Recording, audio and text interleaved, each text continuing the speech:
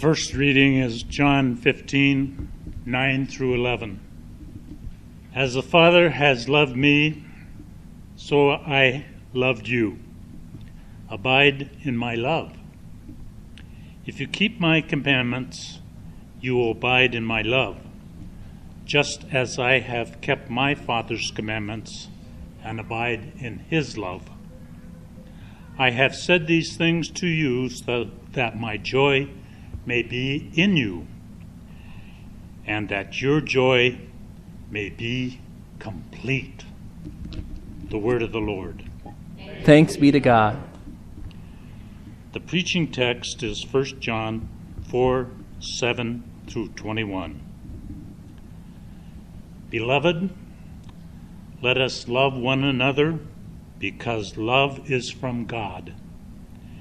Everyone loves is born of God and knows God. Whoever does not love does not know God, for God is love. God's love was revealed among us in this way. God sent his only Son into the world so that we might live through him. In this is love. Not that we love God, but that he loved us and sent his Son to be the atoning sacrifice for our sins. Beloved, since God loved us so much, we also ought to love one another.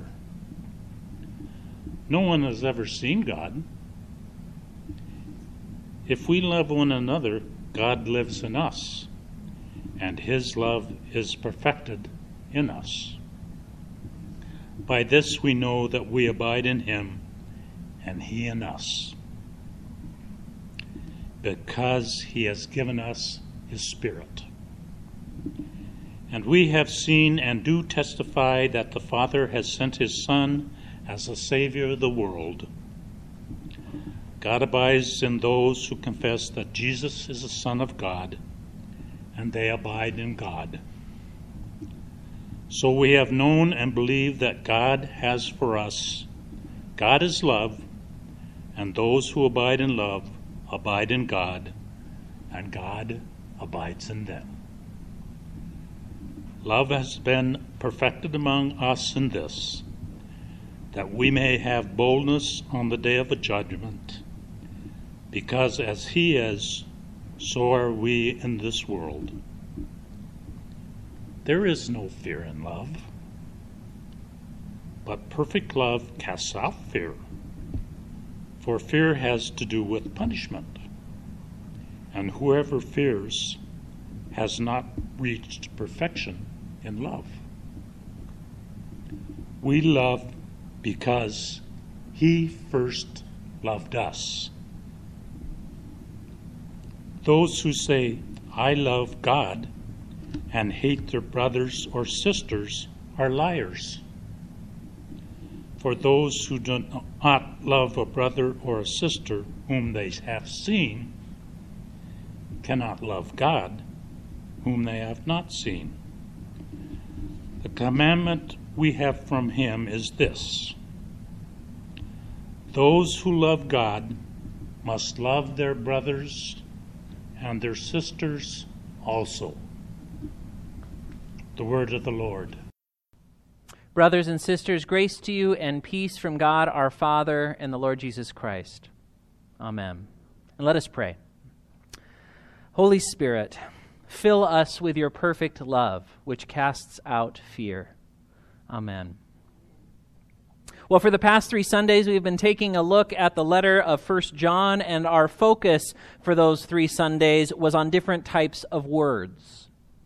We heard about God's tangible word to us, a word which we can hear and see and feel. We heard about our word of confession in response, of speaking the truth to which our heart clings. We heard about the world's false words, words which seek to draw us away from Jesus. Today we hear not about words exactly, but about love. Now, love's not exactly a rare topic in the Bible, and my guess is that most of us could rattle off several Bible quotes about love without having to think very hard about it. So there's everyone's favorite memory verse, of course, John 3:16, which starts off, "For God so loved the world." There's Jesus summing up the law with the two greatest commandments: love the Lord your God with all your heart, soul, mind, and strength, and love your neighbor as yourself. There's Paul's famous description of love in 1 Corinthians 13. Love is patient, love is kind, and so on and so forth. Well, our passage today might be the most profound of all of these passages about love because it gives us an entirely new understanding of what real love is. It starts with an important word, beloved. Agapetoi in Greek, literally the agape ones. Right at the beginning, we hearers of this letter are named not according to our families or our occupations or our income, but rather as recipients of God's love, of God's agape. This extravagant agape love of God, this sacrificial self-emptying of Jesus Christ on our behalf, it immediately forms the basis of who we are. We are, whatever our other identities say, whether our occupation or our citizenship or our family, they are all secondary to this other one. We are the recipients of God's agape love. We are agape people. All of the instructions in this passage flow out of this miraculous truth that in Jesus Christ, God has chosen us and made us into God's agape people. Beloved, we read, agapetoi, let us agape one another, for agape is from God, and all who agape are born of God and know God. I mean, let that sink in for a moment. All who love, all who agape are born of God and know God. That's a profound statement, and at first glance, it seems like one that probably just about everybody could get on board with. After all, just about everyone, Christian or otherwise, agrees that love is the best thing that we humans have going for us. Just about everyone, Christian or otherwise, sees themselves as being for love and against hate. In fact, one of the worst insults someone can throw at you right now is that you or your beliefs or your actions are hateful rather than loving. Or to quote the Beatles, love is all you need. But if you pay attention to this passage, you'll notice that it talks about love in a way that our culture very rarely does. Because while our culture thinks of love from a human perspective as a gift that one human can give to another, the Bible, especially in our passage today, is clear that the only love that's really worth its salt find its source not in you or in me, but in God. Love, agape, is from God, we read in verse 7. And in verse 8, we hear that famous phrase, which is repeated again later, God is love. Now, I don't want you to hear that backwards. I don't want you to hear this as though we should start with our ideas of love and then, these ideas of warm feelings and affection and longing, and then work backwards to discover what God is like. Rather, we start with God, who is the source of love, and then we learn about love from what we know about God, from what God has revealed to us. To put it another way, we don't define God in terms of what we know about human love. Rather, we define real love in terms of what we know about God. So verses 9 and 10 in this passage, they center us on exactly where our focus should be, and this is what we read. By this God's love was revealed among us, that God sent his only begotten Son into the world so that we might live through him. In this is love, not that we have loved God, but that he loved us and sent his Son as an atoning sacrifice for our sins. To learn what this real love is, we don't look to ourselves, not even in our very best moments, but rather we look to God in Jesus Christ, and especially Jesus Christ on the cross for us.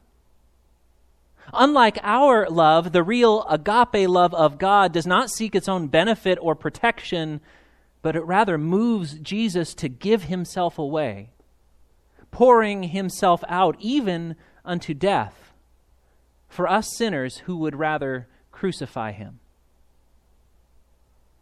Unlike our love, the real agape love of God is not dependent on emotion or desire, but rather on the free choosing of God.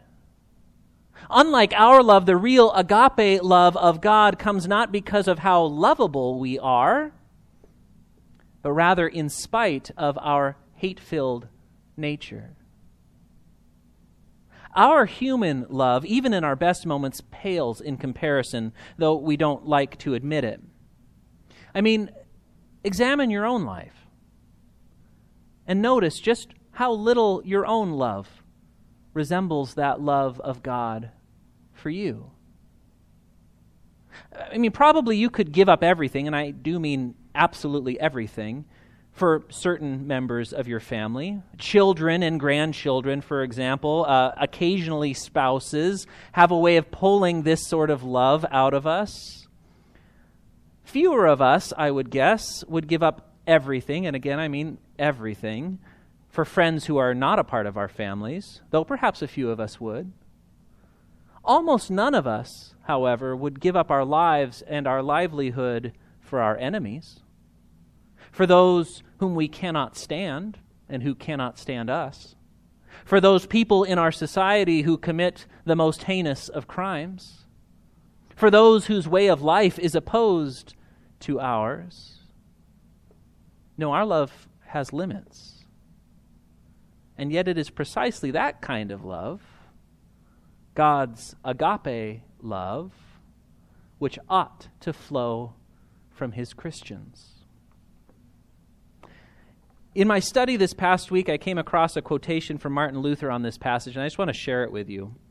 So Luther's speaking of this perfect agape love, this love to which we are called, and this is what he writes.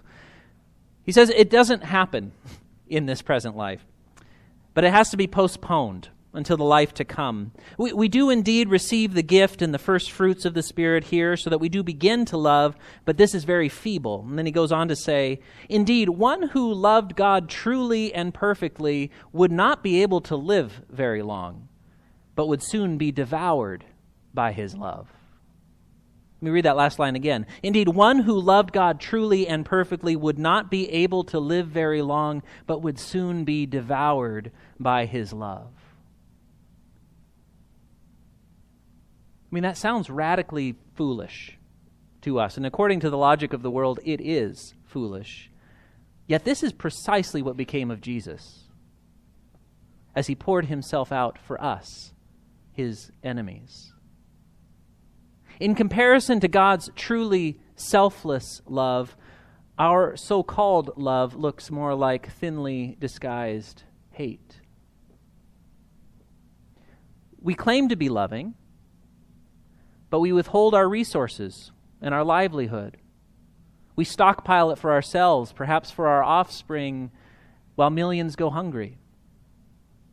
We claim to be loving, but we maintain relationships that benefit us, and we neglect those that take work. We claim to be loving, and yet we would rather keep silence and live comfortably than speak up for the needs of our neighbors. In the light of God's love, our love is shallow indeed. I mean, so what can this mean for us? I mean, our passage today is clear. Whoever does not agape does not know God. And those who do not love a brother or sister whom they have seen, well, then they cannot love a God whom they have not seen.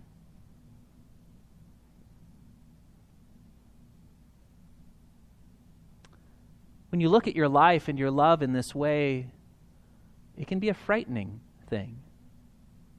Because to see the failure of your love is to know deeply that you are a sinner, by nature an enemy of God. But the good news for you and for me is that there is a perfect love that casts out fear, and that we are not the creators of this love. Rather, God is. We are the recipients of this love. For in Jesus Christ, the true agape love of God entered into a world of sinners, and in his sacrifice, he made atonement for you and for me and for all the other haters of God. And because of this, we can be confident before God. Because even though our meager spark of love is feeble and unworthy, Jesus Christ has made atonement for us and has set us free. On account of him and him alone, we are named agapetoi, agape people, beloved ones, recipients of God's love, so that we too may love selflessly, just as he first loved us. Amen.